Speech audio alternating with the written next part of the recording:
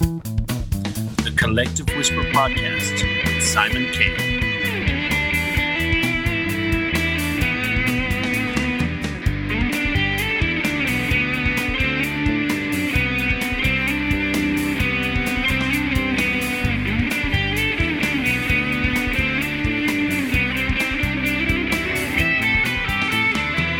Okay, hello everybody. I'd like to welcome Andrea Kelly. Andrea Kelly is an award-winning actress for the short film Scope, for which she won the Best Performance Award at Bolton Film Festival 2018 and Best Actress winner at the 9th Underground Cinema Awards 2018. Her recent work includes indie features Thursday's Child and the voice of the Queen Mother in Animation Royals Next Door for RTE. Television includes Prosperity, The Clinic and Pure Mule. Andrea has a background in theatre, having trained at the Samuel Beckett Centre, Trinity College Dublin, and has worked with the Gate, the Abbey and Druid Theatre, as well as other Irish theatre companies. Welcome to the show, Andrea. Hi, thanks for having me, Simon. I'm good, yeah, good. Be nicer if it wasn't as windy outside and blustery here, but... Yeah, well, the weather here today is not as good as it normally is, but you're having pretty bad weather with floods, aren't you? Yeah, and it's really stormy, actually. I mean, it was a lovely day yesterday, but no, it's really bad, very stormy and blustery and, yeah, you know, typical Irish weather. But you didn't recently have snow? No, you didn't? We did. We had a little bit, yeah. Small bit, yeah. It kind of came, yeah, no, we did enough for the kids to kind of go out and play and build a snowman and stuff and on the hills. Yeah, cool. Yeah. So Andrea is in Aughrim, that's right, isn't it, Andrea? You're in Aughrim in County Wicklow. Yeah. How long have you been there? Probably about 7 or 8 years, I think. Yeah, 7. It'll be coming up 8 years this year. So yeah, Aughrim is kind of a small village down in southwest Wicklow. So we're kind of further than Bray. Most people say, "Oh, do you live near Bray?" And you're like, "No, actually, we're kind of, you have to go down a little bit further into the heart of the county." So yeah, it's out in the sticks, the rural Wicklow. Okay, and tell us about Aughrim. Is it a very quiet place, or is there a lot of people living there? Yeah, I don't know actually the population of it, to be quite honest, but no, it's pretty. I mean, it's a pretty busy village. It's a kind of picturesque tourist type destination, I suppose, for people. But no, I mean, it's a busy village. You've got a couple of pubs, you've got a pharmacy, you've got a couple of shops. There's a hotel, Lawless's Hotel. You've got huge, big one of the county. I think it's a county GA pitch. I don't know, GA kind of goes over my head, but no, it's actually it's a big kind of centre of population for people outside Arklow. We're 8 miles to Arklow, and then Tinahely would be the next, and then Rathdrum, and then about an hour and 20 minutes from Dublin. So yeah, huge commuter belt. This whole kind of region in Wicklow. A lot of people would commute to Dublin for work. So. Yeah, and tell me, during COVID, I'm sure obviously it's very quiet there. Is it? If you were to walk outside the door now, I'm sure there's not much happening, or maybe it's the total opposite. Maybe it's as normal during the day, no? Yeah, well, I don't know. I suppose because we're not on any kind of transport links. So I mean, these areas are pretty full of cars a lot of the time. Like even where we live, you'll have 2 cars parked in every driveway because that's how people kind of in rural Ireland get about because the transport's so bad. I don't know. Yeah, I mean, there's a lot more people out walking. I mean, we're very lucky here that there's lots of beautiful places to walk, and we have forests nearby, and even within the 5 kilometres, they say. Yeah, so I don't know. I think it's you probably notice it more in like city centres. Yeah, definitely, or towns where shops are closed, and things like that. Especially if you went into Arklow now, into the town, you'd really notice kind of the shops. Yeah, difference, quiet. So I have to disclose, Andrea is, we know each other a little bit as she is one of my other sisters. I had one of my sisters on, Sharon Fitzmaurice, a few months ago, and Andrea is one of my other sisters. So I have to disclose that because people will be saying, it seems like there's a connection or they know each other. So we can't hide that. Yeah. There's a familiarity there. Yeah, there's a bit of familiarity. So they kind of look alike, actually. Yeah. Well, who's better looking? I'm the dark one of the sisters, the dark one. Yeah. The Darth Vader. But that's just your personality. So tell us, Andrea. Look, we'll go back a little. We'll talk about obviously, when you're a few years younger than me, but for you, when you look back to your childhood, kind of, what was your first kind of memories? Where do you remember the most as a child when you were, when you think back? I suppose back to when, I have vague memories of we lived kind of in Kildare, Kilcullen, Allen Wood. I'd have very fleeting memories of that, like there was the Wendy house outside in the garden in Allen Wood, if that's not my imagination. I have a very good recollection of one of the neighbours in Kilcullen. I won't name him actually because I haven't seen him since then. But I think we got married in someone's communion clothes. You got married? I went down the stairs and said we got married. Now, we were probably only, because I think I was 4 when we moved to Galway, 1981, I think. So I was born in 1977. But I got married to this guy, but we were really good friends, actually. We were only kids, obviously. But I think we went somewhere once, maybe visiting somebody, and I came back and I had a little tricycle and he took my tricycle without asking me. And I think I slapped him or something. So the marriage was over. I wasn't very happy anyway. And I was kind of, that he took it without asking. Yeah, so that was our divorce. But that, yeah, and I, again, I suppose what part of that memory is actually true or, embellished in my own mind. So that was those kind of, and vague memories of kind of living near the Bog of Allen as well, wasn't it, in Allen Wood? Yeah. Did he get to keep the bike from the divorce? He did not. Well, maybe he did. I don't know. I don't remember it ever coming with us afterwards. And the question is, was it even your bike? I know, that's what I was going to say. Maybe it was just something I found on the side of the road in the town, or because it was a little town, wasn't it, like by a little bridge. So, yeah, it's funny, isn't it, those kind of memories? But no, probably I suppose because I was the youngest of all of us. So when we moved to Galway, to our mother's old home place, that was kind of for me, I suppose, where my younger years start, because there was a lot of, the introduction to horses, and we lived, our aunt was there, and the country, I started school. So for me, that was very much a beginning stage for my journey, because I grew up most of my life in Galway, really, I suppose. So. What age were you when you moved to Galway? I think I was 4. I think it was 1981. So I think I was 4, because I started school then probably that year. So yeah, I remember, actually, I have very, very strong memories of walking over the road to the neighbours to get a lift to school. And I always remember our mother standing at the door, and I would be bawling my eyes leaving her at the door. The attachment. And being the youngest as well, but just, oh my God, I used to cry my eyes out. And that, the thing you get to like the neighbours and you'd have to pretend you weren't crying. But when you think back now, obviously it was so obvious. Yeah. But, and like little brown shoes, things like that, memories, isn't it? Your little kind of brown leather shoes. That at that stage, you were 4, you were only you weren't even in first class. You were like in infants, weren't you? Still? Yeah, sure. I just started. Yeah, I was probably nearly 5 because we started younger back then as well, didn't we? They kind of sent kids to school. So I suppose that. Do you remember who your first teacher was in Cummer? Mrs. Nolan. Oh, Mrs. Nolan, yes. Yeah, I think Mrs. Nolan was for the juniors, and then I had Mrs. Conway, and then Mrs. McIlwain, Mrs. Scahill, Mrs. Scahill. Oh, Miss Scahill, yeah. And then Mr. O'Callaghan, wasn't it? And then John McDonough, the principal. John McDonough, yeah. Yeah, there was kind of the thing in Cummer National School, it was like climbing a ladder. You were in infants, and you didn't think much about the teachers. You knew the presence of your teacher. But when you got then towards, first class and second class, and the teachers obviously had their own characters and personas, and you either liked them and you didn't, or feared them or whatever. But then I remember people would talk about the teacher, oh, wait till you get to this teacher, or they would talk about the teacher further up. And then, of course, up to the top, John McDonough was like Peter at the gates of heaven, He welcomed you, but he was very strict. Really nice man, but he was a strict teacher too. And you had to kind of gain his respect, which was a good thing. Yeah. But that's it. I think people don't look at the whole kind of process of going through the levels of national school and all the different teachers that are there for 30 years.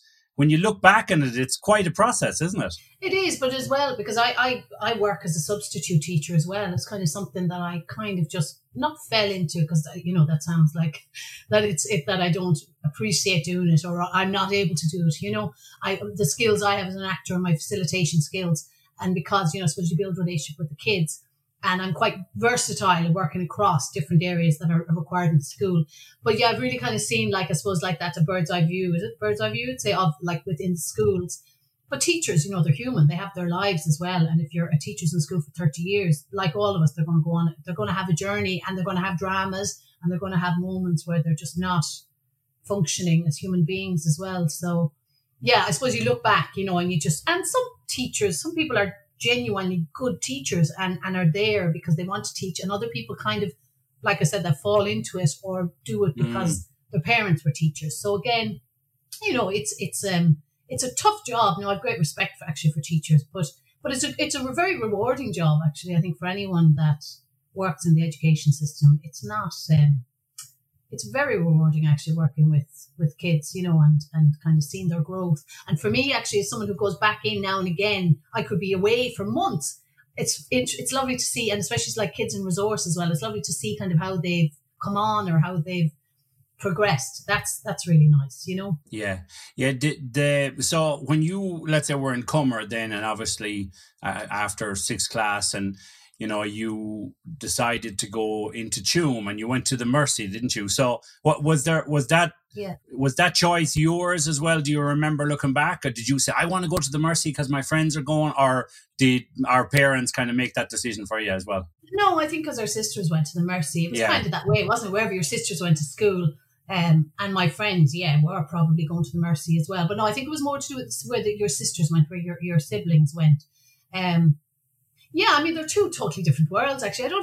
I kind of remember, like, you know, I mean, I have such fond memories of primary school. I was going to say that because our school was amazing. Like, even think the monastery next door and the orchard and the gardens. And then we used to go into the tree. Like, we had such an amazing backyard, didn't we? Like a playground for school. Yeah.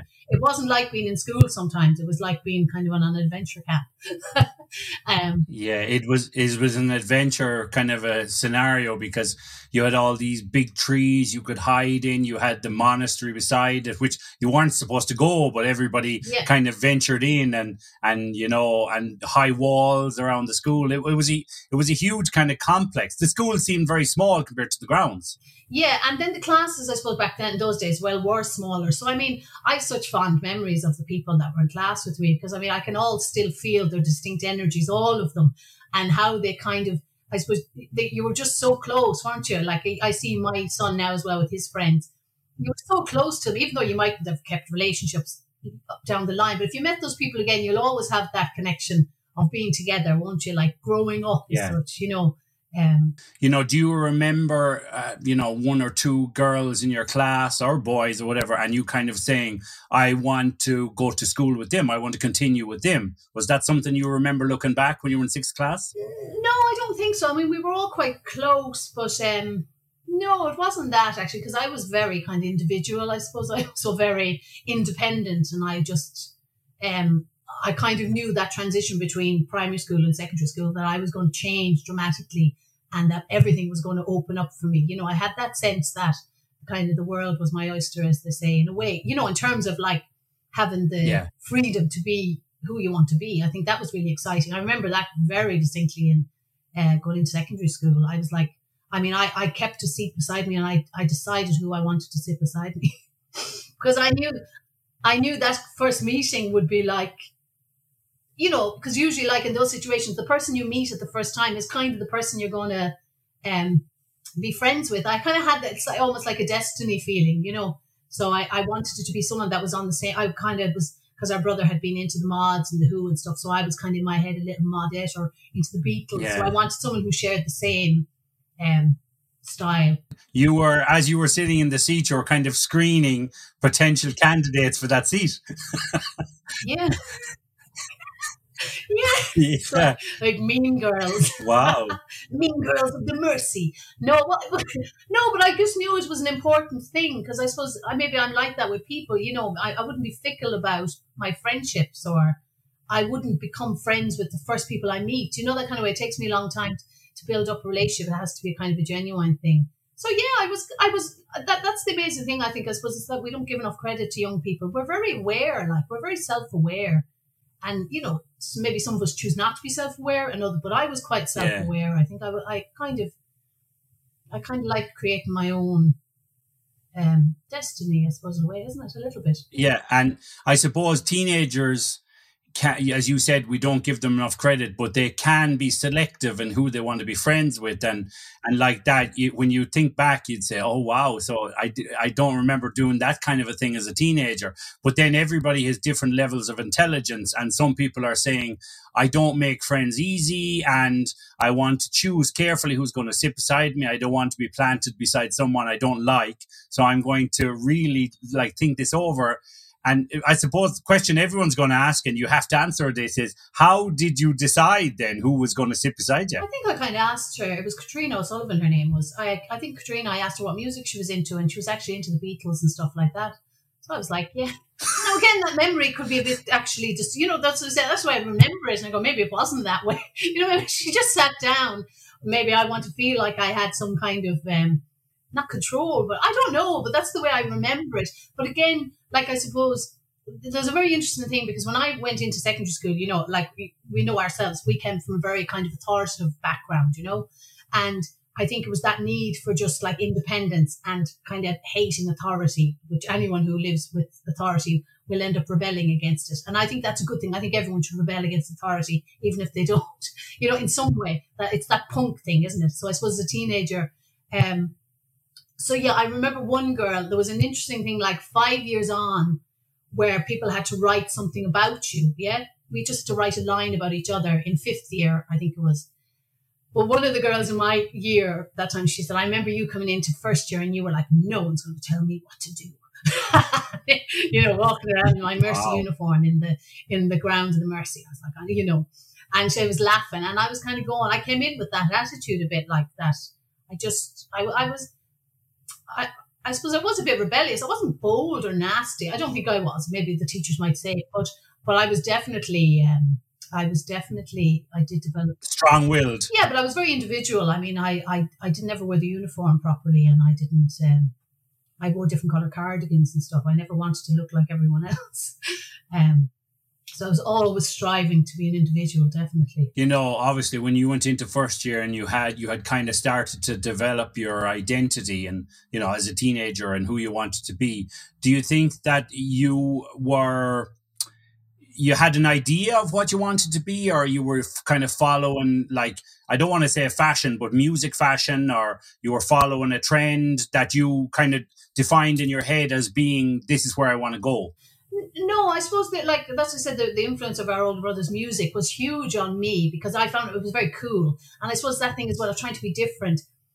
But no, wanted to be different, but not. But again, I liked the music. I was never into the kind of mainstream. I was never into mainstream rock or that, and I was never into the kind of 80s vibe. So, I suppose lots of other things, your environment and things that are happening around you shape, where you kind of veer towards and the people you meet. The whole kind of musical thing was an influence from people I met, definitely. There was a group of older kind of guys, punks, and then, we all developed into that kind of, eventually into the Smith scene, that was kind of junior, 14, 15. But there was just a time even, there was a guy, Noel, across the road who had a video shop, we just went into him. It was like kind of an 80s movie, in America, where you were friends with, the guy in the video store, and we'd go in there and just hang out and be talking about all this cool stuff. And it was just, we were very much forging our own identity. And I think that thing of teenage living in our own world, we're creating our own world, which was very exciting. Yeah. And I suppose, in a town like Tuam, which has different identities going on in it, but also has kind of a mainstream identity of the type of music there and everything. Maybe in some way you felt like kind of outsiders a little bit, or that you were in a very small percentile kind of niche, no? Yeah, well, I don't know if the others did, because, we were all very different personalities and we came from very different backgrounds. I think out of my group of friends, I was probably the most coming from a kind of dysfunctional background. So I was probably an outsider in my head anyway, and maybe I just wanted to kind of compound that and make it more exciting. Do you know what I mean? And kind of because you're kind of existing. I don't know. Again, I suppose there was a lot of detachment going on and stuff as well. That's it. You're detaching yourself from the realities of life. So there was a lot of that, definitely. Especially when I got into the Smiths, there was a lot of detachment where I just went full on into being an obsessive Smiths fan, because that got me through. I think that happens to a lot of people. You know, we become slightly obsessive about things because they're kind of like they're life-saving tools, aren't they? Really, or you know, keep the same. As you said there, especially if your family is anyway dysfunctional, and you know the one thing probably everybody thinks their family is the worst, but they don't see all the other problems going on in other families. Yeah. But you, as a teenager anyway, you need to identify with something. And if you kind of look at your own parents and you know, whether one of them or both of them are not maybe the role models you wish for, and then the other thing is you kind of want to try and find an identity. So a singer or an actor or somebody like that can give you that, because you don't get all of their shit. You don't get all of their rubbish. They could be manic depressives in real life and the worst people ever, but you see a side of them that kind of makes you go, I want to be like that, or I want to identify with that kind of a thing. So for you with Morrissey, was he, when you look back, was he like a really iconic person for you in how he defined your teenager years? Because Morrissey, I wouldn't agree, actually. I suppose I didn't even understand a lot of his beliefs and some of his things now, that I wouldn't have any I wouldn't agree with him at all, or his stance. You know, he's quite hardcore in certain ways. I suppose the Smith stuff, the earlier stuff, it was the music, Simon. It was the music and it was the lyrics. And it was the lyrics in some of the Smith songs. I think for most people who fall in love with the Smiths, that when you're going through things and that the lyrics are what connect you. And it feels like, that's about me. That's me. I'm singing my own song, you know, and you're part of this wider community. Like when I was 15, I went to London. I used to write to Smith's pen pals, you know, and I stayed with one. Even at 15, I went over on my own to my brother, and then I stayed with this woman. I was pen pal. She was about 22, and I stayed with her for the night. And, you know, I meant to see this guy who'd a Smiths fan who lived in Tooting Bec, and we had to take the tube down. I'd never been on a tube. I remember having kind of a panic attack in the tube. With myself, and seeing this guy who was slightly depressed. I think he tried to kill himself or something, and chatting to him, and it was just like, but it was so, that's what I said, it was just so surreal, but like amazing, but never always, I never felt in danger, you know. I always knew kind of, I always knew myself. I think I don't know why, I always kind of knew what I was doing, you know. I was never kind of reckless or stupid or foolish about stuff. I was pretty clued in for some reason. Yeah.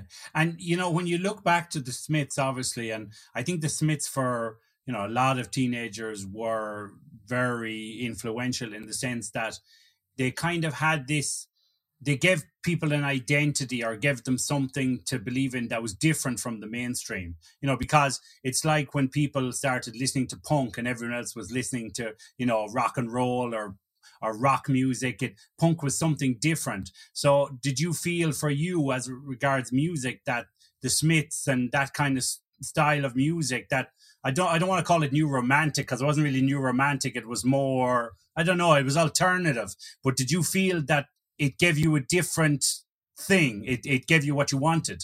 I think, I suppose anyone who was a Smiths fan, there was the poetry in it, because there was a bit of the romanticism. There was the sadness. I think it was the sadness that, you know, that you could feel that sadness that you had within you, but you didn't have to present that to the world, you know, because to the world, you're like this, you know, I had a quiff at 15, you know what I mean? I'm walking around with a Mercy convent girl with a quiff, you know, I'm like, there's nobody like me in the school. I walk into the local disco, you know, and people are like, what the fuck? You know, what did she do to her hair? Teddy boy. Yeah. Quiff, yeah. I used to go to like the barber and get my hair cut for free. Jerry Lardner. You know, and I'd sit there and all these old fellas. When I think back, like, you know, 1990, and I'd sit there and I'd be like, oh, Jerry can just get number 2 or number 3 at the back, and in my Mercy uniform. Like, when I think of it, it was quite courageous. Like, I was quite courageous as a girl. Like, well, that's why I said I didn't fall into the stereotypical what a girl should be, you know, and I still don't.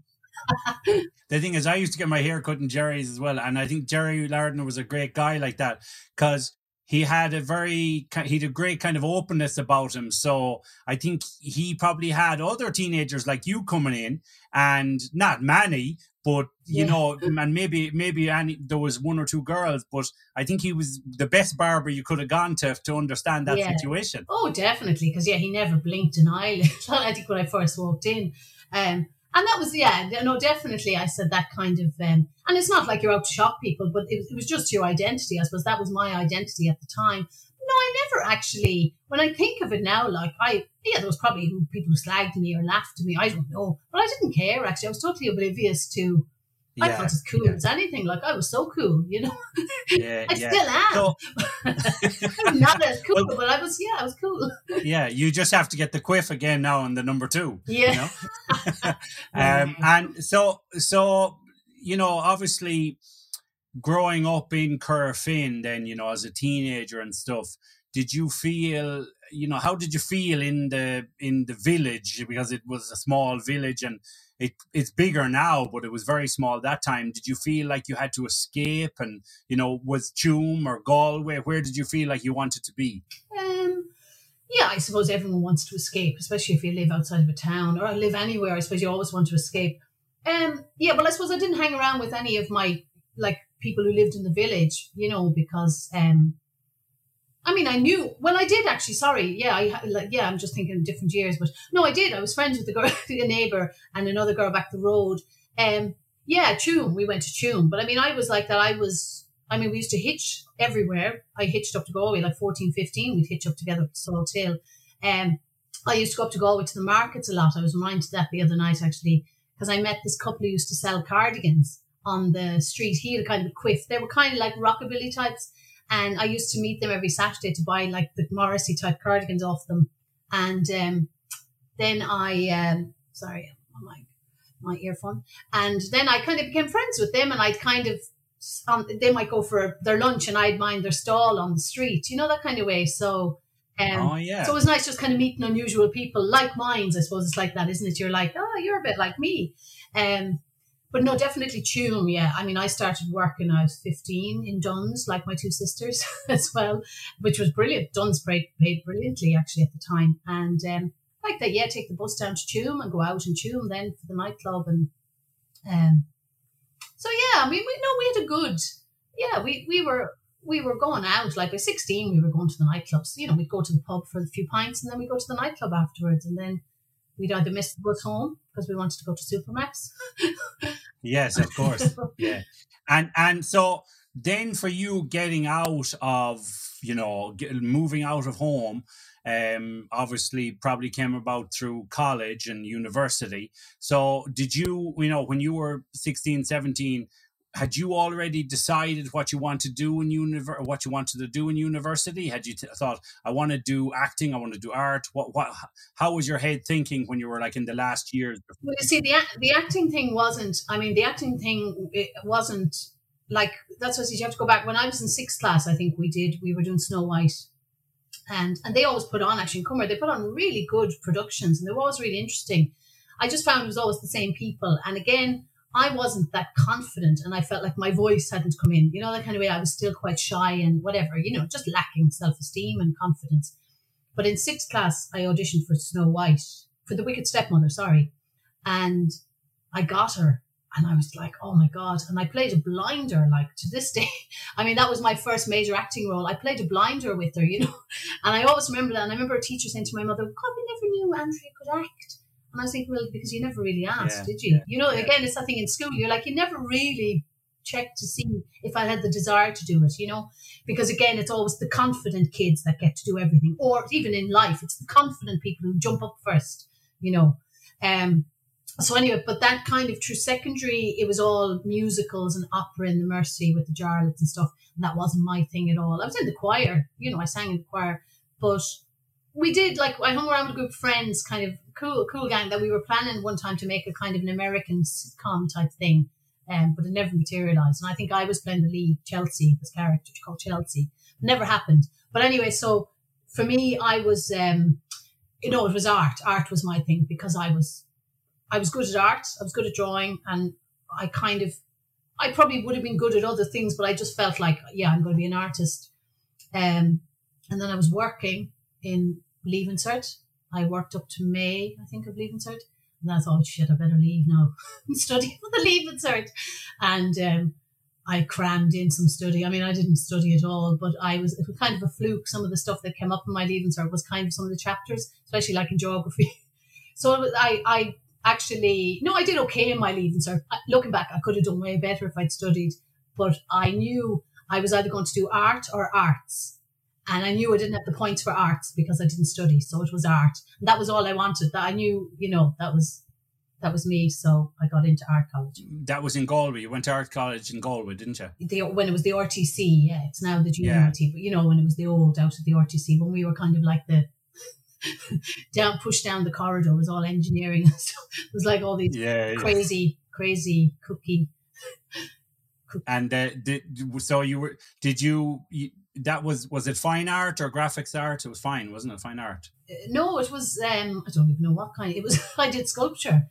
It was. Okay. No, you kind of went in with you got based on your portfolio and whatever you did for your leaving cert art exam, and I think we tried a bit of everything because I remember trying textiles and painting and sculpture, and you tried everything, and then you kind of decided, and then they said, look.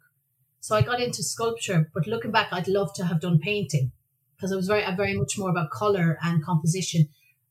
I did sculpture and I was totally lost. I was like, we had our studios with, it was so conceptual, and I'm pretty conceptual anyway in my head. I'm pretty abstract. So I just, my lecturer Lachlan used to say, Kelly, you're like smoke, because I'd be gone the minute he'd arrive. Yeah. I'd be gone. He'd be like, where is she? She's like smoke. Or I'd be Dean Kelly, who was Dean, is a brilliant artist in Galway. Dean brought in this white butter. His father, I think, was working or something, and he got this lump of white butter, and I was carving something out of it. I was like, wow, that's really interesting.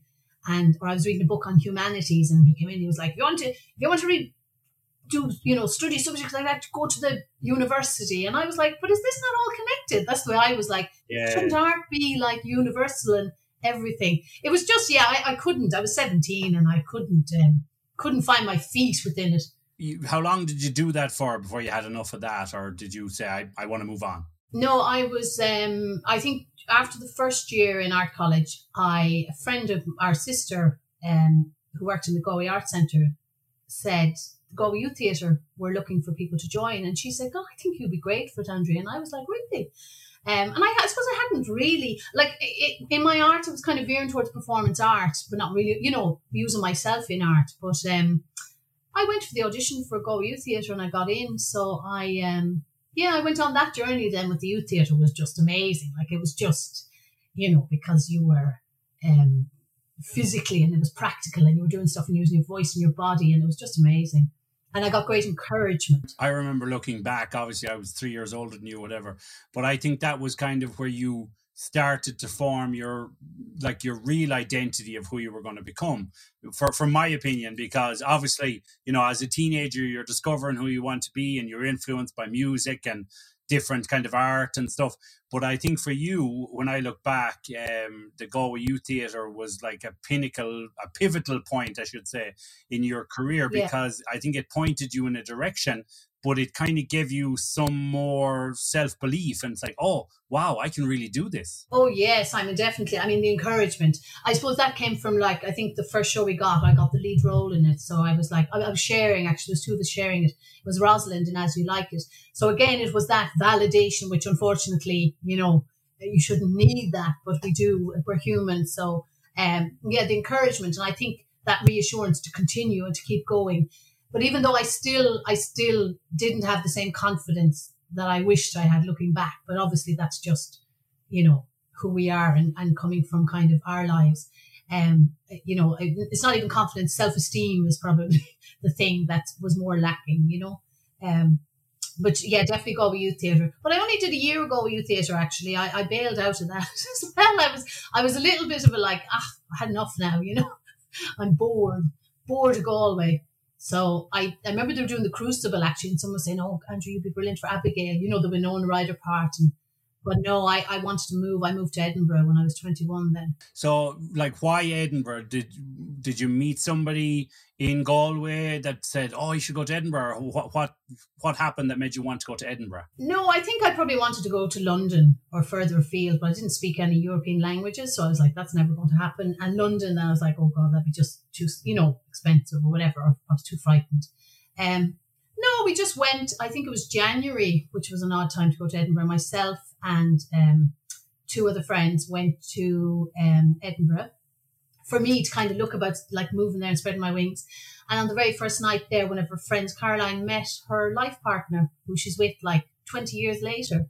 So I was like, her destiny was interlinked with mine. I was like, there was I going to find my destiny, and she finds the man she's going to spend the next 20 years with. So, but I did end up moving over there a few months later. She moved before me, actually. She went, and then I went over there and lived for a few months, and then came back with a Swedish friend on a kind of an impromptu, that we came back and yeah. I lost my job, and there was a whole kind of drama, wasn't there? And I lost my job, and I was like, well, sure, no point going back. But I did have to go back though, because my mother and my aunt and uncle were coming over to visit for a few days. So I had to go back just to kind of play host. And then I went back with them on the return ticket and left. No responsibility. It was great. No responsibility. That's what I said. 21. That's like your parent. You say, "Oh, I'm living in London," and your parents come to meet you, and you're like, "Yeah, you can come. I'm staying in a hotel at the moment. You can come." And they're like, "You don't have an apartment?" No, just meet me in the Mayfair in London. Yeah. And then you're like, "I'm going to go back with you guys." And they're like, "Are you really living in London?" Yeah, because it was just I was so irresponsible. I mean, I was totally irresponsible. I was so bad with money and bad with everything, like the holding down jobs and quite irresponsible. But then again, as they say, that thing of destiny, I came back and I met a guy called Pat. Actually, he's passed now, Pat Nolan. And I met him in Noctons, and Pat had worked in the Town Hall Theatre in lighting, wasn't it? And we knew Pat as well from our friend of her sisters. And Pat had said to me, they're casting Eclipsed about the Magdalene play, they're casting and they're looking for Galway actresses. So he said, you should apply for it. And I was like, geez, I'm just back from Edinburgh. Was that with Druid? No, that was Town Hall Theatre production. Town Hall Theatre, sorry. So I sent in my CV and stuff, even though I'd only kind of GYT was what I'd done. I'd no other experience as such. I made a few trips up to Dublin, I think, to kind of convince the director that I was ready to be part of this or whatever. And I got cast. So that was my first professional gig we did like a 3-month tour of Ireland and stuff. And it was amazing. Yeah, it was an amazing experience. All female cast. And it was and wonderful actors. And it was just amazing. Yeah, brilliant time. A lot of in the pubs. Back then in the theatre, you just went to the pub every night pretty much. Not everybody, but a lot of people did. So, tours, there's not a lot of memories of tours. I think when people look back, the theatre is its own pub. The pub is its own theatre, I should say. I think there's the theatre everybody goes to see, and then the fans go to the pub, and of course the actors go to the pub, and it's a different kind of theatre. Oh yeah, definitely, because it's that, especially for actors, you can just relax and have a laugh afterwards, because that's what I said. Being in a show and on stage for a live audience is a huge responsibility, so you have to, you take it very seriously. But I think what happened, sorry, Simon, what happened is as time went on, it was kind of like, no, as actors, you have to take both seriously. You know what I mean? You do the job, but you also have to mind yourself, because people's mental health and everything as well. And and you reminded me of, obviously we had Donal on the show, Donal O'Donoghue, a month, 2 months ago or so, and I remember talking to Donal and about the whole kind of lovey thing, where actors can't turn it off when they come off the stage or come off the set. And he said, sometimes you're like, come on, turn it off, we're finished now. The camera's not rolling anymore. Did you discover that at an early age too when you started acting? Yeah, I mean, I don't know. Sometimes that was just a bit of mad, like it's just that energy, and especially if you get into like a bit of banter and a bit of comedy with each other, like there'd be like in GYT, I know, especially in the pub after the Galway Arms, the crack, like, because someone might have created a character 3 weeks ago, and this character now is fully alive in the pub, and then everyone else is responding to it. And I know it was hard for other people who are just there kind of going, what the hell?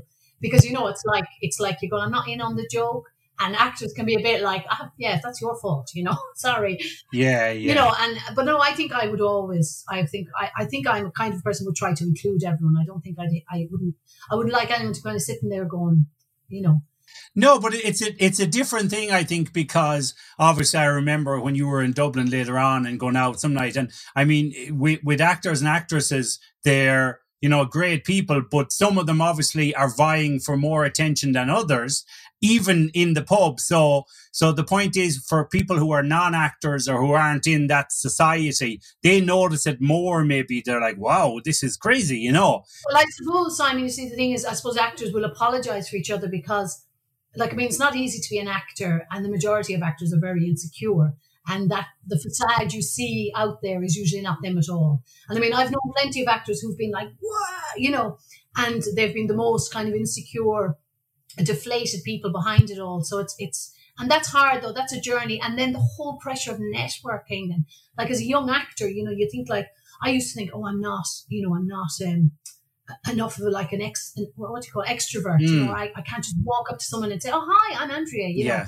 Because it's not me. I'm like, if they like me, they like me. And there's all these kind of critical things you say about yourself or you feel in the industry. And I suppose the longer you're in it, they still exist, but you just start to go, do you know what? And it's the same thing. I suppose it's like getting older. You care less. You give less of a shit about stuff that used to matter when you're young. But again, it's just trying to fit in, isn't it? And I suppose actors, it's trying to fit into a kind of a surreal environment anyway, because it's like, you could do a show with a group of actors and tour with them for 6 months. But you could meet those people again down the line and you don't even know each other, or you don't have anything, there's no attachment. It's kind of very fleeting. It's like, see you later, on to the next job. Yeah. And so, obviously after you did Eclipse then, what was next? Did you think, I want to kind of study acting more? How did you move on into going to Trinity? After Eclipse, I was always quite interested in kind of clown and physical theatre. We did a lot in Galway. We were always dressing up and going on the streets or doing kind of clowny stuff or anything. And Galway, really, you could do that in Galway, which was brilliant. After Eclipse, I got involved. There was Olivier, a French director who lived in Galway, and Jay Ryan, who's a really good performer, and he's got the Ferryman on TV, Living with the Fairy. And Jay's just a brilliant comic actor. He's an actor of clown, he's just brilliant. And there was a group of us, and we started Le Troupe Tempête, and it was kind of French physical theatre, and Ollie was going to direct and write. So I think I had finished Eclipsed a few months ago, and I was kind of in my head like becoming a professional actress. I got my agent in Dublin, and and then I got involved with this group, which was very much me as well. And we put on a show called The Bluebeard at the Tyviark, which was a complete flop. It was just like, the script was about this thick, and we weren't ready on the opening night, and it was full of kind of really ambitious stuff. But anyway, the show was just gas. I think it was 3 hours long. Some of the audience were asleep. I'd written up a list of scenes backstage. We were running on. We didn't know where we were meant to be with Sinead Hackett and Regan, and it was gas. But I wouldn't change it for the world. It was just calamity. And they talk about, what do they call it? Corpsing on stage. Corpsing is like, we corpsed like halfway through that play. So that, and then comedy improv, which I'd done as well. They were just great skills to have, because they kind of taught you how not to take yourself too seriously, Yeah. So you moved on then from that, and that was kind of, I suppose that was during the summer months you did the Bluebeard in the Tyviark. So were you kind of, did you go to college the same year then to Trinity, or what happened? No, I was in Galway I went to college at 23. So okay. So we were kind of bumming around on the dole, just being actors and doing stuff. I wasn't confident, Simon, you see. Even though I had my agent in Dublin, I just didn't really know anyone in Dublin. I wasn't ready to move there. I didn't know how. And I just lacked the confidence in myself, Looking back, I wish I had gone, because there was people but I suppose I was just on that journey. But the funny thing is, going back to, again, I love these connections. When I passed second year in sculpture, I remember they said to me at the time, do you know there's an acting course in Dublin in Trinity? And I was like, Trinity, like doctors and, people go to Trinity. I would never get into Trinity. A young, Galway village girl from Corrafin, like no money and nothing, I was like, that's never going to happen. So kind of just pushed that off. I brushed it off. And then, it was years later. Then I think it was myself, Selena and Jay, and we were all like, we want to get out of Galway. We want to further our careers. We want to train. We want to do stuff. So we all applied at the same time. Selena applied for the UK, Jay had applied for the Gaiety in Dublin, and I applied for Trinity. I also applied for RADA and the Bristol Old Vic, but I didn't get them. But I was a little bit of a self-saboteur as well at that stage. I wasn't taking myself too seriously, and I should have been a bit more, what do you call it? Disciplined or Disciplined. Yeah, I lacked discipline. I didn't lack discipline in my acting, but I lacked discipline in my life, which obviously would impact my acting. So anyway, so I auditioned for Trinity and I got that. So that was that whole new kind of journey going to start. It was pretty selective, wasn't it? I mean, that process for Trinity, because I remember back obviously when you got it, but speaking to Donal a few weeks ago, and when he was saying he got in obviously the same time as you, but there wasn't that many places, so it was selective enough, wasn't it, the process? Yeah, well, there was only 14 places, and there was a drama and theatre studies course, you see, which was 4 years, and then our course was the Bachelor in Acting, which was 3 years, just acting, movement, dance, voice. So it was really specific and precise to kind of the art of acting, which was just exactly what most of us, what I was after anyway. And yeah, it was tough to get in. I think so. Yeah. I mean, that's why I laugh, because I actually, like this, I'm ashamed to admit this, but I mean, I was out the night before my audition till about 3:00 in the morning. As you do. And I was at a party, I think there was a Drew debut or something. I was like, I have to get the bus to Dublin in the morning. And I missed the first bus. And then I got the next bus. And at the time, remember CityLink, they had their buses out. They weren't as frequent. It was kind of, you had to wait for an hour maybe. But I got on the next bus and you had to have a little passport picture and something else. I didn't even have that done. And I rocked up to Trinity at 1:50. My audition was at 1:10, a group audition first. And I was saying to the girl, I said, I'm really sorry, I don't have my picture in that, and she's like, you can give it to us later. So I went in and I mean, I was so hungover. And I think to this day, I went in and did the group audition. But like that again, I met Ruth McGill, who's another actress. I met Ruth in the lobby, the foyer where we were waiting. And I remember she was wearing this kind of little, like wooden kind of crucifix bracelet from Donegal. She's one of those Donegal fairies. And I met her and I just had this feeling that I was going to know her, that again, that sense. I was like, I just felt like we were going to kind of have a connection. And then as the day went on and the auditions went on, you get called back for the next one. And then you do your 2 monologues for not the judges, the X Factor judges, for the tutors. And yeah, so it's a whole process. So they're looking at the dynamic, obviously, of the people and the group and the politics. And I was 23, so I thought I was ancient compared to, like, say, Donal was 17, I think, was he? And Gail and that. So that was it, yeah. So went home that day, and then I think got a phone call a few days later or a week later or whatever. And so I was kind of like, they were probably going, we better bring this one in and tame her, She has something we want. We just don't know if we want it. Yeah. So obviously, I mean, from that thing, I mean, you met a lot of great friends, and it kind of was another pivotal moment in your life because obviously, that Trinity has produced some great actors and actresses, and as I said, a lot of those people in your class have gone on to do great things and everything. So, that was how many years ago? 20 years ago? No, how many years ago did you do Trinity? Yeah, 21, is it? 2003 we graduated. I know, yeah, that's a bit mad actually, because you're like, oh my God. Have you ever had a 20-year reunion? No.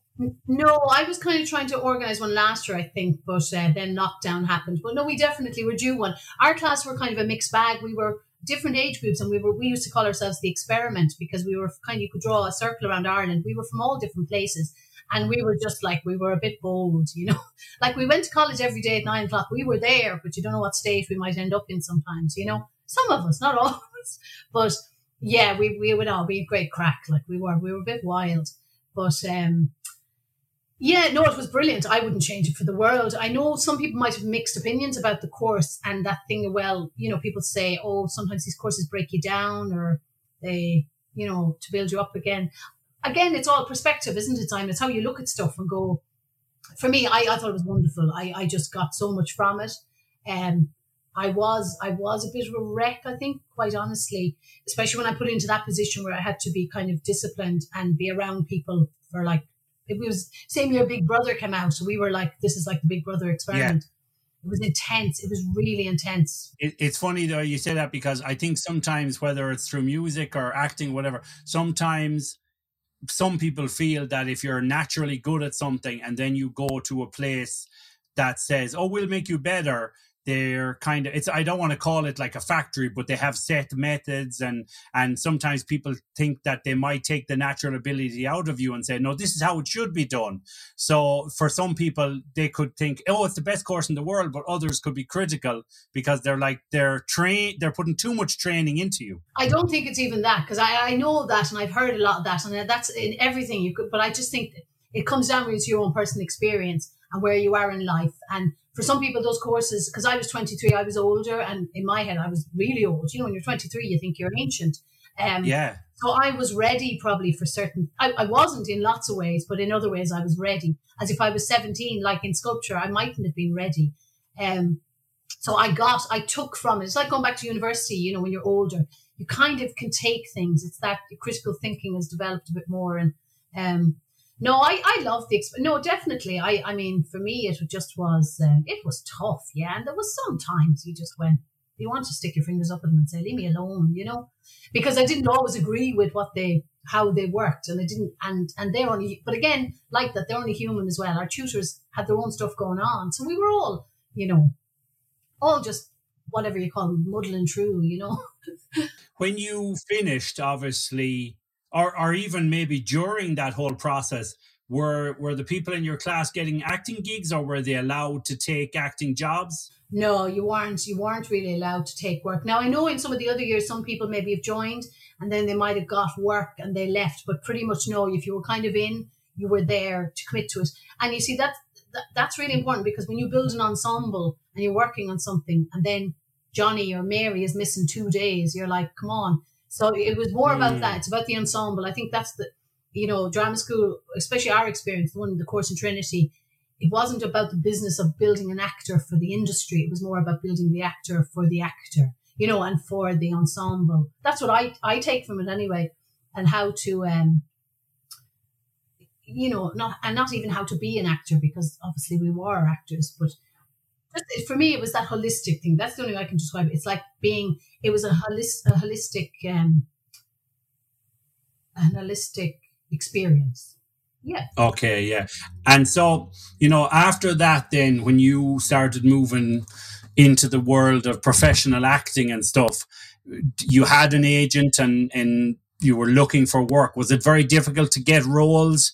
You know, you were maybe you finished when you were 26, 25, no? 23 I started. Yeah, around 26, going 27. Was it hard to get roles then after you came out, or what was it like? Well, when I left, actually, I mean, I had a fantastic role in the final show for Trinity, but I didn't get an agent from it, which I was really shocked, actually. Not that my ego was shocked, but I was just shocked because I just spent 3 years and paid money as well at a certain time for to be there, and devoted my time and my life force to this course, expecting to come out and be like, you know, to like kind of not walk into work, but, you know, that people would be like, hey, come on, we're waiting for you. We're ready. You know, you've done your time. Come on. And it wasn't like that at all. So explain the process there, because when you do your final show and you're in your final year, is it kind of like at a football game where you have the guys, you know, looking to give you a trial? Was there agents at the shows looking for actors? Oh, yeah, because you do 3 professional shows. They're called kind of showcases from like Christmas, Easter, and then you play different characters, and everyone gets a chance to play kind of lead roles. You know, everyone gets to showcase themselves. And then you work in the ensemble as well. So, so agents will be coming to look and see who's there to go on their books. So I think for me, because I was a bit older, this was the thing as well, because there was actresses who were my age, but they had actually been to drama school when they were 20 or 21 or 22. So I was going to be competing with these actresses who were already well established. You know what I mean? So, and then if I wasn't new enough to, you know, to the agents, or if I didn't have a specific look or something they wanted, then obviously I wasn't going to be of much interest to them, probably, you know. But I did know I got an agent after. I didn't get an agent from the show, but I did. I chased someone down and I got her. And again, it was you just like that, you know, you're just going out into the professional industry, then kind of seeing what happens. And that's a totally new world, because that was the thing sometimes in drama schools, like in our course, especially some people were like, well, they didn't prepare us for the acting world or the industry or the business or the networking. So I think in courses nowadays, they've learned an awful lot since we were in drama school about kind of packaging it up so that, you've got that holistic sense of training and really good training, but you're also now catering for the film world. You're catering for, actors to go out and be professional in their business and know how to, it's different, isn't it? Social media and everything, how to market yourself. When you look back now, however many months it took you to kind of get a gig or get a show, what do you remember then as being the first show? Was it theatre or? No, I didn't. I always thought, again, it was that thing of going, I thought I'm a theatre actor, I'm not TV because, in my head I thought, well, I'm too fat, even though I wasn't, I was like, I'm too fat to be a theatre actor and I'm not, this or that, and I'm too much of a strong voice and I'm too much of a strong character, I'm a theatre actress, and all these kind of misconceptions and beliefs you've heard somewhere and they don't really mean anything because it's all a look cocky shite, basically. But then I think it was, I did. I did Druid were casting for, they were doing the Tinker's Wedding and the Well of the Saints. Mick Lally was in it, Marie Mullen. And there was, I think I might have auditioned for the Tinker's Wedding, but I didn't get it. I think Norma Sheehan got that character at that time. But I got offered the part of the village girl. It was one line. I had a little short scene with Mick Lally. And, but it was great. We went on a tour and everything around Ireland and stuff. And it was working with Druid. So it was fantastic. It was just brilliant. And I knew some of the people in the cast already. And so that was my first, I think that was 2004. Oh my God, I'm terrible with dates. But so that was an experience. And to be working with Druid, and as a Galway actress to be working with Druid as well was really... Yeah. Then I think while we were on tour, Pure Mule was being cast. And I had done, there's a play called Eden, and Eugene O'Brien, who wrote Pure Mule, wrote Eden. And Eden's a two-handed character set kind of in the Midlands in that kind of area and stuff, about a couple. And I was pretty familiar with the accent because I had done an Arts Council audition. I think they were giving you some money or something. You had to do a little monologue, like a grant. And I got some money. So I kind of had a familiarity with that accent. So I remember at the time, the girls in the cast in Druid were saying we have to do the auditions for this play, for this TV thing. And at the time I was thinking, why isn't my agent sending me? And I was like, and I know that accent really well. I've been working on it. But again, I was only kind of starting out, I didn't have a profile again, I suppose that way. So, they didn't ask for me. So I helped the girls with their accents. I remember their speeches, their audition, pieces for the TV show. I helped them with those.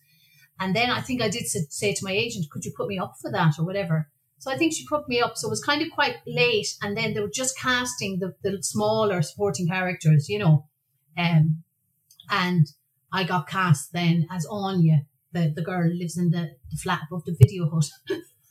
Pure Mule was County Louth there, no? No, County Offaly. County Offaly, okay.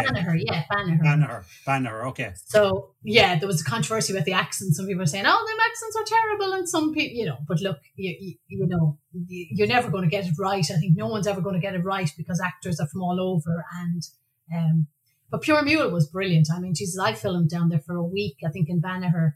And Tom Murphy was who I was working opposite. It was my first time on TV, and I had a couple of scenes with Tom. Tom died a couple of years afterwards, and just like an amazing actor and such a gentleman, just a lovely guy. So for me, I just felt it was such a blessing to work with him because he was so kind and so generous and so lovely, wonderful actor. But the whole experience, with the crack, it was just brilliant. It was just brilliant. And I suppose that energy that's in Pure Mule was kind of there with everyone else, in the making of it. We all knew we were making something kind of quite different and quite unique. It would be funny because I remember obviously when it was on, it was a great show, and I mean there was so much happening, the affairs between the guy and the guard's wife and this kind of stuff. It would be great to see that show done now, whatever it was, 20 years later or whatever, how many years. It would be great to see those characters now in their modern, like in their current phase, wouldn't it? Oh yeah, of course. Yeah, I mean, I know there was definitely. I mean, there was probably, I suppose in every place. I think in Ireland, and I know myself when I watch stuff, you go, "God, why is everything always so stereotypical?" But we are a bit stereotypical sometimes. We are. We sometimes are parodies of ourselves. We think we're not. Yeah. Now we're not as bad as what's it, Mountain Time or whatever that film was, but we are a little bit like, as I said in Pure Mule. You go, some of it, yeah, there is characters. I mean, that was a wonderful gig. I love that. I love the character I was playing, Anya, but at that time for me, sometimes I got really lovely characters, but they never had any story. I was always kind of like, oh, will someone just, I just never had the route into to showcasing my work or, people say, oh God, you were great or you played that really well, but my characters never had a storyline. They never evolved. No, and it was a shame because I never kind of got to do what I can do. And I just, again, look, that's just opportunity. That's the way the dice rolls. Isn't that what they say, So from there, obviously you were over the years then doing TV work and bits of TV work here and theatre work. I suppose I was going to ask you, did you have a preference over theatre work or film work or whatever? But, you could probably say, well, I didn't get enough TV work or enough film work to have a preference. But is there one of them that's your favourite? No, but again, that's why I think something has changed. And it's even this conversation, like theatre and film, yeah, obviously they're very different mediums, but they're very similar. Like to an actor, it's just stepping into a different kind of energy. That's what I find. Years ago, it was always that, like, you're a theatre actor, you're a film. Now people can cross over. Yes, sometimes you can get seen as one or the other, and people go, oh, no, they're just theatre.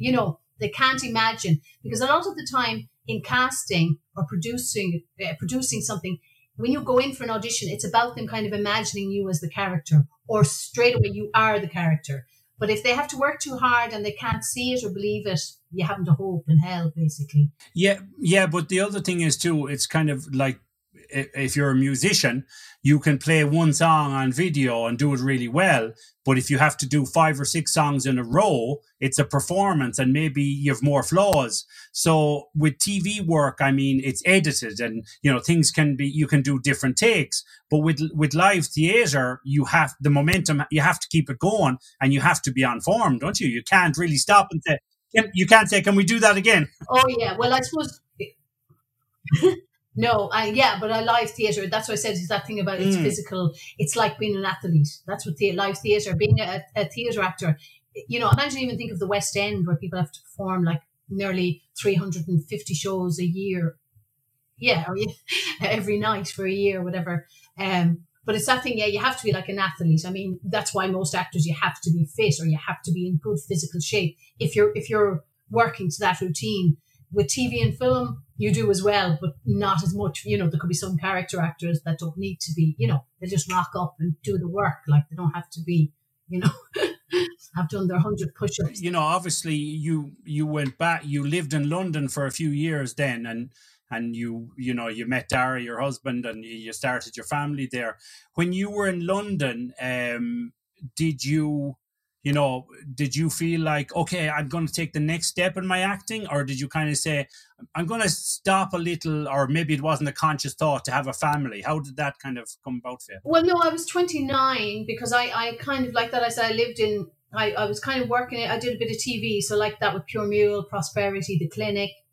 And then I moved up to Belfast for a little while just to get away from Dublin, kind of. I was like, that was a bit always like a bit of a rover, I didn't want to settle anywhere. And came back from Belfast and then to Dublin for another year, I think, maybe I did some TV then. And then I was 29 and I think our father died actually the year before. Oh no, he died in 2005, wasn't it? Yeah, it was around, sorry. A year, I went home to live with my mother, our mother, for a little while after our father died. And then I was kind of like, what now? And I just thought Dublin, again, it's just, I suppose it's the thing in Ireland, it's just the wheel turns slowly. That's the way I kind of describe it. And I had the energy I needed to kind of go. So I went to London. Yeah, to be an actor, but I only had about 300 quid in my pocket. I had an Irish agent, but it never kind of materialised that anything was set up over in the UK.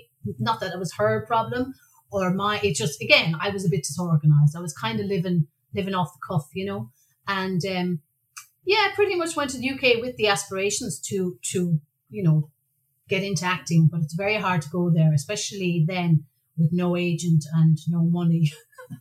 And so I just ended up working, and then met my husband about 3 or 4 weeks into living there. And that was it kind of then. Yeah, I suppose that independent career woman kind of went a little bit to the side, even though I did stuff. I did pursue different projects. But again, the high profile, like really, it's hard. You know, that's a tough gig in London. So I suppose I was kind of focusing on my relationship. And then my son came along when I was there. And so I kind of was looking at other things. And then I went back and did a contemporary dance course part-time when he was about a year old, because I'm very interested. Again, it was, you know, that was a continuation of my training in Trinity. I still am very interested in, as I say, movement and physical theatre and the holistic things and voice. And I applied to do a master's in voice, and Patsy Rodenberg, who'd be one of the famous voice teachers who's written books on it, she kind of said to me, I love your spirit, I love your energy, but I don't think you're finished with the stage. Right. And that was it. I was a bit miffed. I was a bit like, why can't I do a master's in voice as well as be, you know, so yeah, just look, journey, you know, you just go on and you kind of go with it. Yeah. Do you feel though, I mean, that for actresses especially, because obviously sometimes an actor can have a family, you know, but if his wife is staying home looking at after the kids and he can kind of continue, do you feel that it's much more difficult for an actress once she has children to continue, because it's hard to have the time and the discipline and everything and have a family?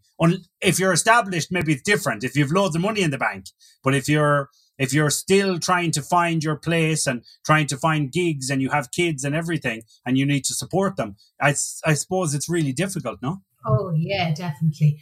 Oh, it is. I mean, everything looking back in hindsight, it's easier. But at the beginning stages, I suppose, like we all know, becoming a parent is a huge kind of shift of your whole personality, physicality. For a woman anyway, for me, it was a huge change in my identity of myself, physically and just everything, spiritually, emotionally.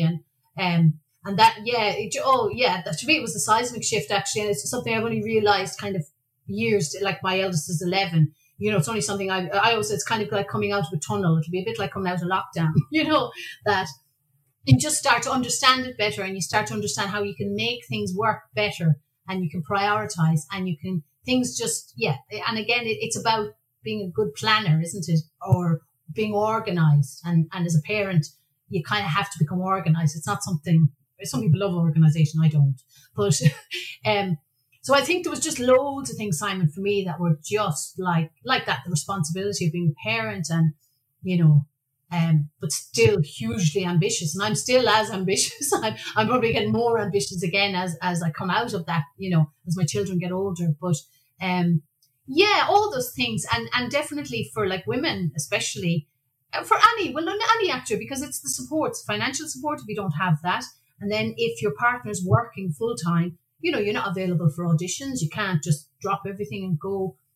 And a lot of the time it's that way. Like for commercial work, it'd be like, can you be in Dublin tomorrow at 10 o'clock in the morning? And you'd be like, oh, you know, hold on. And I just, you know, so but that has, I mean, that's opened up and that's changed a lot. Like there's a lot of groups like Mother Artist Maker in Ireland, and there's a lot more supports now for people for childcare, and a lot more awareness that, yeah, people have families. Like we're not just all single, independent. Do you think then that stops some actresses having children till later years because they're afraid it will hurt their career? I don't know. I mean, again, I think it's very hard to kind of say that for everybody, because I think it's a personal decision, and it depends. Maybe if you meet somebody, if you don't meet somebody, then, you know, I don't know. I mean, I was pretty ambitious and career driven all my life. So I suppose it just depends on the relationship and the decision you both make together.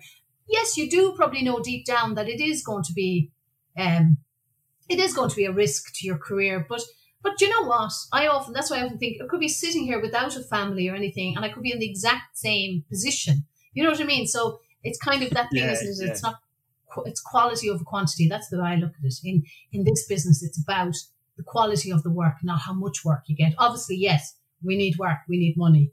And you said now, obviously, you have two kids, Rohan and Shenna, and Dara is your husband. And what year did you and Dara meet when you were in London? Wasn't it in 2029 you were? Or? 2006. Yeah. 2000 in a hostel. Yeah, we were both living. I was living in the backpackers hostel because I'm a little bit of a ruffian. Backpacker. It was a nice hostel near Hyde Park. Yeah. I'm not even a backpacker because I haven't travelled that much. But I'd quite happily live out of a bag. You know, I have that kind of mentality. It doesn't bother me, and I quite enjoy meeting all these people from all over. I get that sense of travel by talking to them, you know. And like Colin, what's it in that Vampires? I steal their travel stories, their energy. You lived through them. I lived them, yeah. The hostel was brilliant as well. Like I still stay in hostels even if I'm working in the UK and if it's on a budget, or I'm happy to stay in hostels. I don't mind. Like even, you know, yeah, sometimes I'm a bit older and I'm like, can I not have the top bunk, please? You know, if I'm doing a physical workshop and I can't walk the next day, and my hips. But it is, you know, there is something that you have to you're like, I'm not. Or I'd be in a dorm room like with loads of, you know, young travelers, and I'm going, Jesus, I'm actually not, you know, I just want to go to sleep. But it's fine. It's fine. I the way I look at it is kind of reserved judgment, isn't it? About everything, you know. We can't have it all our own way. So then obviously when you came back from London, you know, you came back with Dara and the kids, and you came back to Ireland, did you kind of say to yourself, okay, I'm going back to Ireland now, it's a new start. Will I go back into acting, you know, because maybe I'm not doing as much now? Or what was your thoughts on that whole thing coming back to Ireland? Well, no, we weren't planning to come back to Ireland at all. That wasn't the plan. I mean, because I was with an agent in London. There was a gig came up in the Abbey and they were casting for the ensemble. And my name was mentioned. And I thought, wow, I knew the director because I'd worked with her years ago in drama school. And I was like, God, that'd be quite... We were in the middle of moving house, you see, and we were kind of like, if things weren't going to plan, and I was like, wow, maybe I'll go and do the audition and just see what it's offering. See, is it feasible, you know, for me to go and work? Because again, I wanted to work. I was like, this is a wonderful opportunity to work with the Abbey again and kind of get back into the Irish scene. So I went for the audition, and then I think I got word that I got it. Now, this was just part of the ensemble, you know, we were kind of like there was the main cast, and then there was a group of 6 actors, really good actors, but we were the ensemble. But the funny thing with that whole show, again, I love these little kind of things. I had applied like that in my kind of post-pregnancy, being at home watching Deal or No Deal, you know, with whatever's Noel Edmonds and all these shows. I must have applied online something to be Who Wants to Be a Millionaire? And I had got the Abbey gig. I think I'd got a date to be there in June or July. I can't remember now specifically, but I got the dates to be there anyway to rehearse. And then I got a call from Who Wants to Be a Millionaire. This young Dublin fella on the phone. And he was like, hi, this is Andrea, whatever. And I said, yeah. And he said, we got your application. He said, we'd love you to come on the show. And I was like, oh my God. I was like, in my head I was going, who actually gets called from Who Wants to Be a Millionaire? I've never in my life known anyone. And then I was like, when? And I knew, because I've had lots of these situations in life where I'm going, when is it? And I'm just going, it's like the universe gives me something. And then it goes, hold on a minute. I've got this as well. Which one do you want? And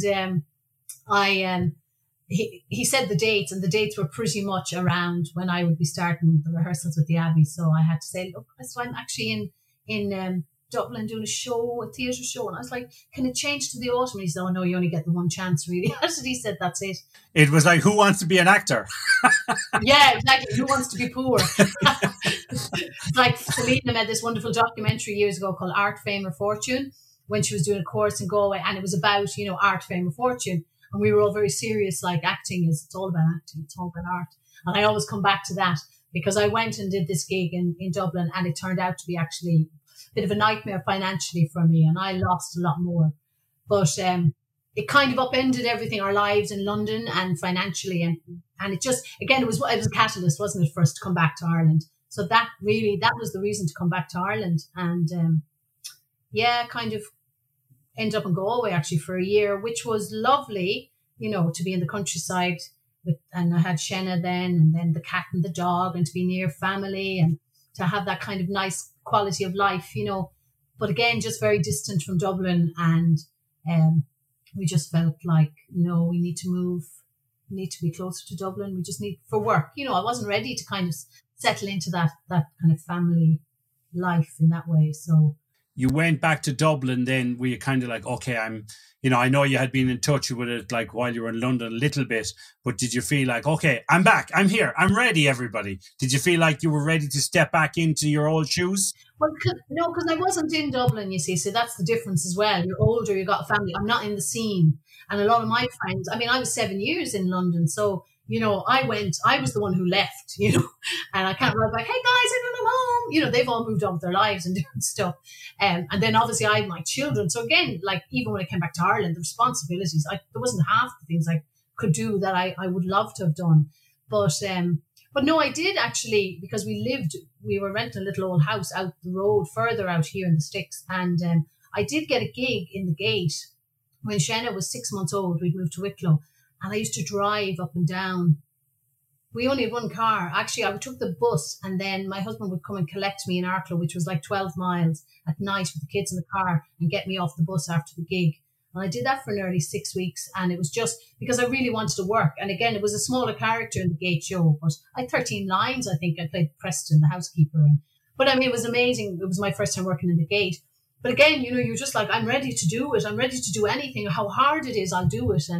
And that was tough. When I look back and think, Jesus, that was really tough, actually, because my health wasn't great at the time. So I kind of had weird ear problems and just general feelings like just not mental health. I mean, physically, I just wasn't in a good place physically. So that opened up theatre. And then after that, I did a few more theatre gigs with the New Theatre. We did a piece about like the women of the rising, and we got to finish in Paris. So, you know, things were exciting like that. It was lovely to get gigs. And then it was film, Simon, that I was really kind of wanting to get back into, because that's, I suppose, doing the TV and stuff had really given me a taste for the screen, and I really wanted to explore it more. And that was harder because I had physically changed. I put on weight as well at the time. And again, it's that thing of just, what are you trying to fit into a box, a niche. Do you fit? And I'm just one of those actors, I don't know if I fit anyone's niche. You know, I'm not very, I don't know, I just don't think I'm stereotypically for casting, you know, whatever, I can't say the word, but so that was when Terminal, you know. Yeah, your short film Terminal, yeah. Yeah. So that basically, that was being cast, and Natasha was casting that in Dublin. And I remember I couldn't get up to Dublin on the Friday they were casting, and I was so angry. I remember I was just really with Dara. I was like, I'm so mad because I really want to go for this. I just knew I could do this part. And I was like, I really want to do it. And I couldn't get up there. I just physically couldn't get there, logistically. So I remember contacting producer Dave, and I was like, oh, please, I really feel this part, and I feel I could do this part justice. So I did just a self-tape and sent it, and she just saw it and she connected, and then I got to Dublin, we met. And the rest is history. And Terminal kind of took me on a new journey then into film and stuff, you know. Can I ask you, obviously, like Terminal had great success, and then Scope later on and other stuff, but did you feel then when you get those short film roles, is it harder then to get into the eyes of casting directors and casting agents when you do those short ones? Or do you think it's something they look at and go, oh, she'd be great for this feature film being filmed in Wicklow? Or, you know, is it a big step? Oh, no, they definitely. I mean, film festivals are huge. And I mean, the Shorts film festival circuit is amazing. And I mean, there's such a showcase of work for everybody. And people do see the work. But again, I suppose and casting directors, there's only a handful of casting directors in Ireland anyway. And of course they'd know your work because it's their business to know your work. You know, that's the business we're in, to kind of know who's out there. But again, I suppose, you know, there's new blood, as I call it, coming up all the time, and roles are written, and then how roles are written for women, or how, like, I mean, for me, the parts I've played, like that's the thing, when I kind of stepped back into film through Terminal, the parts I were getting were more interesting parts, some of the more lead roles, which I could kind of showcase what I could do. And I feel I bring something different to every character I play. You know, I don't think I think they're all very different. But again, it's just that thing of like, I suppose when big features are being cast, it's the profile. They'll have somebody who will sell the film, and so it'll either be an actor from, abroad, or it'll be quite a well-known Irish actor, because, they're not going to take a risk on, yeah, I've been around for 20 years, but they're not, people go, who is she? What's she been in? The other thing I think, which is maybe a small problem in Ireland and maybe in other countries too, is that I know RTE and Network 2 used to show short films kind of at 10 or 11 o'clock at night. But to be honest, like with a lot of short films, it's hard to see them sometimes, isn't it? And they're not in the public eye. You have to look for them. Oh, yeah, definitely. I mean, well, the thing is, because when a short film is made, you can't show it anywhere else because it's kind of tied to the festival circuit. So people say, can I see your film? And you're like, well, you can send a private link, from someone close to you, but you can't, because the film would kind of be null and void then if the festival said, hold on a minute, we heard your film was screening, somewhere. So it's that they're kind of tied because the festival circuit want them to kind of be premieres as such, and so usually they're on this festival circuit. They could be on it for years. And then eventually you release it out and people get to see it. But then again, it goes into wherever Vimeo or YouTube and no one ever sees it again, And that's my best work. Why do you think on, obviously film networks and TV networks like Netflix and Prime Video and these, why do you think they don't show short movies? Like, because there's some amazing short movies and you'd imagine they'd have a section shorts, award-winning shorts, but they don't really do that. No, I know there are some platforms that kind of screen shorts and that. There's been lots of different things. I don't know. Look, everything comes down to money, doesn't it, Simon? I mean, everything comes down to money. Yeah. And that's what I'm saying. In the industry, everything comes down to money, and it comes down to, the decisions made by people who want to make money or who want to make connections or make a better name. And that's just, I mean, it's not on the saying it's dog eat dog, because it's not. But people are trying to go up the ladder all the time. Everyone in this industry is, whether it's on the production side, directors are trying to make a name for themselves to get work, to get that feature made. The cinematographer wants to shoot, get to work with some famous directors on. So everyone's trying to create work for themselves. We're constantly looking for work. I mean, I don't think there's a moment in my life. I'm even thinking now I'm looking for work. Hello. And I'm but hi, I'll just do go listening. This is the family cast. This is the family casting agency. So we're looking for somebody to play the part of my younger sister. Yeah. But no, it's that thing of but you're always like, and that's being self-employed. It's that thing, but especially with acting, you're always looking for work, really. And there'll be there's all these kind of like, but you can't have that need or that desperation or that yearning or that, about you. You have to go in there as if you're just cool as anything and it doesn't matter if you get the job, which is fine. And it does work probably. But when you have to feed a family, you're like, yeah, well, I'm sorry, yeah, I kind of need the gig because my kids need shoes. Yeah, and I mean, sometimes like that, it doesn't matter if you work in the arts and you need to feed your family and support them. You can't be too selective. You can't be like, oh, no, I can't take that gig because I'm waiting for something from, Scorsese, so I'm sorry. So, I mean, sometimes we cannot pick and choose. We have to get something that brings the money in and supports us. Yeah. But again, you have to be, I suppose, again, it's that thing of saying like, you can't work for free forever. People are building up experience. But again, sometimes gigs will come in and they could be interesting stories and they might be like a graduation project or something. But if they're really interesting film and good characters, because all this work will go on your show reel. And obviously if the quality and the production quality is good, because that's what you want. It's usually, sometimes the characters can be brilliant, but it can be let down by the production side, or something else, or the direction. And the thing is that if you never ever make millions from it, when you leave your will, you'll say, I leave my show reel to my family. Yeah. They can search you up on Google every day. Oh, I miss you. I miss my mother. I miss my son. Oh, there she is. That's not her. Yeah. So tell us, so I was saying there at the introduction about your recent work, Thursday's Child and the animation, the Royals. Tell us a bit about that. Tell us about those roles. So Thursday's Child, is a great little independent feature actually by Alan Alatrash. And it's, I played the mother to this guy who, Brian, I haven't seen the film in a while now, but he's been, it's about consent, you know, and he's been accused of rape. So it's a really kind of interesting perspective. And Alan has, I always call him Alan, sorry, Alan has kind of come from a different angle at it, more from the kind of perspective of the boy who's been accused. And I just play his kind of fixer mother. She can fix things basically, and she's a fixer. And again, it's from the genuine need, obviously, to protect her son, but it's also to fix things and not let, you know, it's about appearances. Like it's a deeper level. She's kind of willing to do anything to just make this go away. I think that's it. So that was really, I really enjoyed that. And Liam Gaffney, who's like my, what do you call it? He's like my adoptive acting son. Liam has played my son a few times, so I'm laughing. When we went to the Underground Cinema Awards, you know, he was there with me as well. I said, I'm like your bloody mother now, aren't I? I was like, my mother was, I'm like his mother. When you get to that stage as an actress, you're like, oh, for fuck's sake, I'm their mother now. You know, you're going, he's really handsome. I'm fucking mother.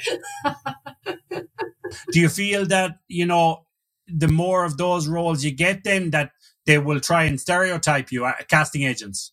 No, because I think, I mean, especially with a lot of short films and stuff being made, look, they are mother, you know, these stories have, if it's a young person, they have family. I suppose they're always just trying to fit the type of character and the actor to that role. Because I know I get specific stuff sent to me. I can see myself where they're seeing that, you know, and or where they're seeing in me that I could fit that role. And again, it's kind of there's a subtlety, I think, in that. So my mother roles are quite subtle. Do you know what I mean? They're not like your, you know, I don't know. They're just quite subtle, I think. And I think it depends what the writer is looking for, or the director. And again, I always think as an actor, especially in film or that, sorry, Simon, but like as a supporting actor, yeah, like you obviously mightn't be the lead role. You might be, but you're facilitating the story. So say there's my son, it's his story. I'm doing my best acting to make that story great, to make the film great. So you're facilitating the other actor. It's like doing a scene with someone. I did an audition with years ago with a young fella for an ad. And I remember thinking, I have to hope and get the hell of getting this ad probably, but he might get it. So me and him had a great scene, but I was doing it for him, you know, and I actually did get cast in the ad, but I couldn't do it yeah, so it's I suppose for me it's always generosity, or acting's about generosity. Yeah. And you know, I think obviously something that's come to the forefront of the acting world in the last few years, and it's still a big problem, is the fact that, you know, especially for women, that they're casting, you know, women in wrong age categories. So, you know, instead of you playing someone in their 40s, they want you to play someone in your 60s or 50s, and they want someone who's 25 to play like Tom Cruise's wife. And, you know, so the casting is all wrong, but they're looking for these beautiful young girls to play older, more mature roles. So that can be very frustrating for female actresses, no? I don't think it's any surprise, you know, because it's that thing, isn't it, in Hollywood, like they say an actress's career is over at 40, which is pretty sad, you think, and it's not true, because there's so many wonderful actresses now who are way past 40. Yeah, again, you know, that's just people not really thinking. They're kind of falling and ticking boxes, and they're going, oh, you know, and they're falling into it, because I suppose sometimes scripts as well, I'm sure production houses and directors read scripts all the time and they're like, oh, come on, man. You know, they're very stereotypical, or they're very set. And again, it's for directors, I suppose, to be able to say, hold on a minute, I want, you know, it's like, I suppose it's like the Dig movie where Carey Mulligan is cast as the woman who was actually in her 50s. Now, Carey Mulligan's 35 or something, and she's a wonderful actress, and she did an amazing job. But again, I suppose you think, well, why didn't they cast an actress in her 50s? Like, what were they afraid of, you know? That, you know, again, is it about sex appeal? Does it have to be, you know, even the story's nothing about sex, like, you know, it's about fucking archaeology and digging in the dirt, like, you know. But does it, so again, it's that they're using kind of subliminal stuff to make people, you know, or an audience, a male audience, I don't know, you know. I think what do you call it, what happens in Hollywood, even though it doesn't happen as much with the men, but they still try to make these 50-year-old men look like they're 35, so they have a lot of dental work, they have plastic surgery. But you see, they're bankable, Yeah. Simon, they're bankable, Yeah. they're bankable. I mean, if you attach somebody like that to your movie, there's a lot of actors who are kind of retired, but someone could say, I'm making this movie and you're going to have the lead role. You bring that actor out of retirement, your movie is going to sell, or it's going to go to Sundance, or it's going to go to Cannes, it's going to go on to the kind of the cool scene. And again, it's just profile, isn't it? And maybe I sound really cynical saying that, but it is profile. I mean, look, you're told who's famous. You're told all the time by PR and marketing who's famous, who's the next big thing. It's like we joke in Ireland, it's like, the emerging stars, the rising stars. You're like, well, you could be rising at any age. Brendan Gleeson was a school teacher, wasn't he? I think in his, and was he an emerging star when he became famous? Yes, or was he just, So I don't know, you see. I know sometimes it's a bit controversial, isn't it? Or actors, people go, oh, they're just bitter, or they're just, I think fans see that as well, and viewers, because, when I look at male actors, for example, and they're, 55 and they're playing these action roles of a 35-year-old, you kind of say, yeah, but these guys have to really maintain their fitness, and they have to maintain their looks, and, maybe have cosmetic work, maybe have dental work. And the truth is, it's Hollywood, it's fictitious, because the majority of 55-year-old men don't look like they do. And so the thing is, I think it comes down to the same thing with female actresses, where they want these 50-year-old women to look like they're 35, but pretend they're 50, But then isn't it the audience want that? Do you know what I mean? That's what I'm saying. That it's supply and demand. So I don't know. That's why, again, sometimes I say it's like society is responsible for a lot of stuff that happens, and we try to kind of put the blame on someone else. But to go, hold on a minute, did you question your own, prejudice or judgments? It's that thing. And yeah, the whole thing is women. I suppose, that's for me. I don't really worry. What would have really concerned me in my career was my weight. And because I was thin when I was young, but I thought I was fat, which is every woman will say, oh my God, if I could just be like I was in that picture. But the thing was, weight is and there's obviously such an obsession with like being really skinny. That's for the camera, really, because the camera does, as they say, fatten and flatten. But the thing is, there's an aesthetic value. It's like models. Why do designers want really thin models to wear the clothes? Because it's the way the clothes hang. There's a lot to do with like aesthetics and kind of how we see things visually. But saying that it doesn't always have to be that way. And that's why it's like I love French film and stuff, and I see it and I go, it always looks really real. Like that the men in their 50s look like men in their 50s, The women might be glamorous, but they still look like women in their 50s or their 60s. Yeah. But again, I think in Ireland we fall into that kind of Western, the American stereotype a little bit, don't we? I think we... Well, yeah, and see, the problem is, it's like now with all these reality shows. I mean, I said one night to my wife, we were watching, this Love Island, and we don't watch, like, if we ever watch Love Island or any of those reality shows, we don't watch them when they're on. We watch them like a year or two later, and so these people mightn't exist in the celebrity world anymore. But the thing is, I always say, wouldn't it be really interesting if they did Love Island, but with like divorcees? So people in their 50s. Yeah, or just with normal people with bellies and beer bellies. And yeah. But I mean, people who are looking for love again. Yeah, looking for love again, but have pot bellies or have cellulite, But that's, Simon, again, I mean, I've watched some of those shows myself. It's pure escapism, like it really is. Yeah. There is something about, it's like going into a Barbie house or something, like, like say if someone said, okay, you're allowed to go into Barbie's house for like just a day and sit there. I think most people are like, geez, that would be mad, wouldn't it? But I think it's that, but just to kind of, there's something about perfection, isn't there? And that we strive for perfection, even though we know it doesn't exist, but we just love to see. I don't know, it feels nice. There must be something, that's what I said again, something on the visual medium that affects us. I think it's how we see things. There must be studies done, and it's to do with our eyes, I think, and how we see stuff and how it makes us feel. Maybe, it's how because a lot of it's altered as well. So it's like photoshopping. It's altered, you know. I want to ask you. So we were talking there about your current role. So tell us about the Royals and like where can people see that? Oh yeah, well it's not out yet actually. So it's called The Royals Next Door, and it's an Royals Next Door. animation Yeah. sitcom, and it is. I think it's going to come onto RTE and maybe other channels because it's a Finnish, Irish, and maybe Spanish co-production. I'm not sure.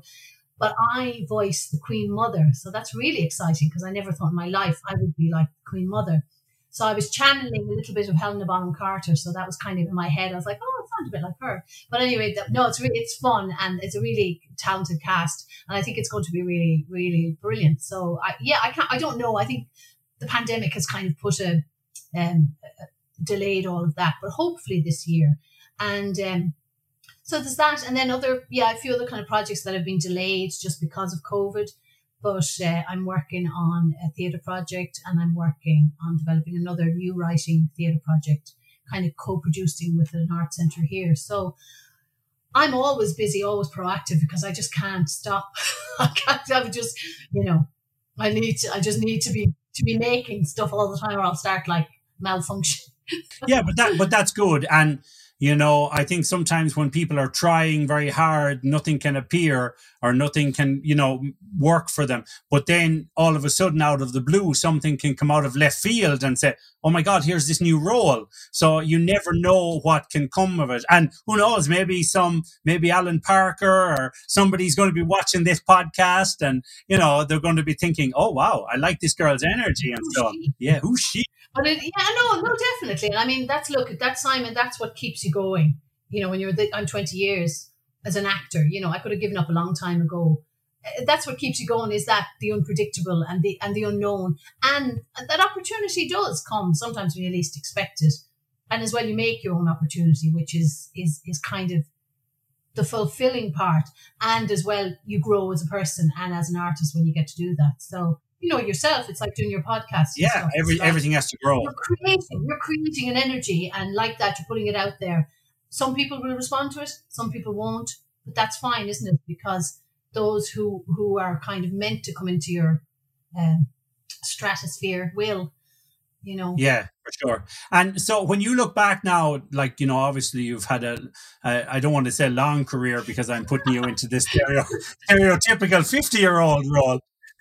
but when you look back at your career so far and everything, what kind of were the highlights for you? This is your life. Yeah. What were the highlights? Oh, Jesus. I think Pure Mule was definitely, because that was my first TV gig. I mean, it was just so special and it was just fun. I can even just, in my head, have the memory, the colours and the, just the crack in the pub afterwards and just the kind of joy of making this new series in Ireland. I think all my projects, they've all offered up something new. And in the work I'm doing now, again, it's like, for me, sometimes the way I was describing myself, I had a mentorship meeting with someone the other day. I've like about 10 different things going on at the same time, which can probably maybe be a bit confusing for other people. I have kind of like, 10 different roads, different highways coming out of my brain.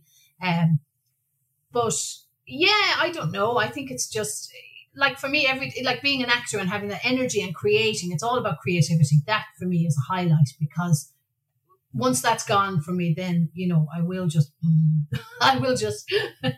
power down, Yeah, okay, well, that's great. So listen, it's been great chatting to you, and, we want to say best of luck this year and well done on all the awards for the short roles and the short movies and everything. It's brilliant. And we're going to put links to all of those movies and stuff, whatever can be watched online.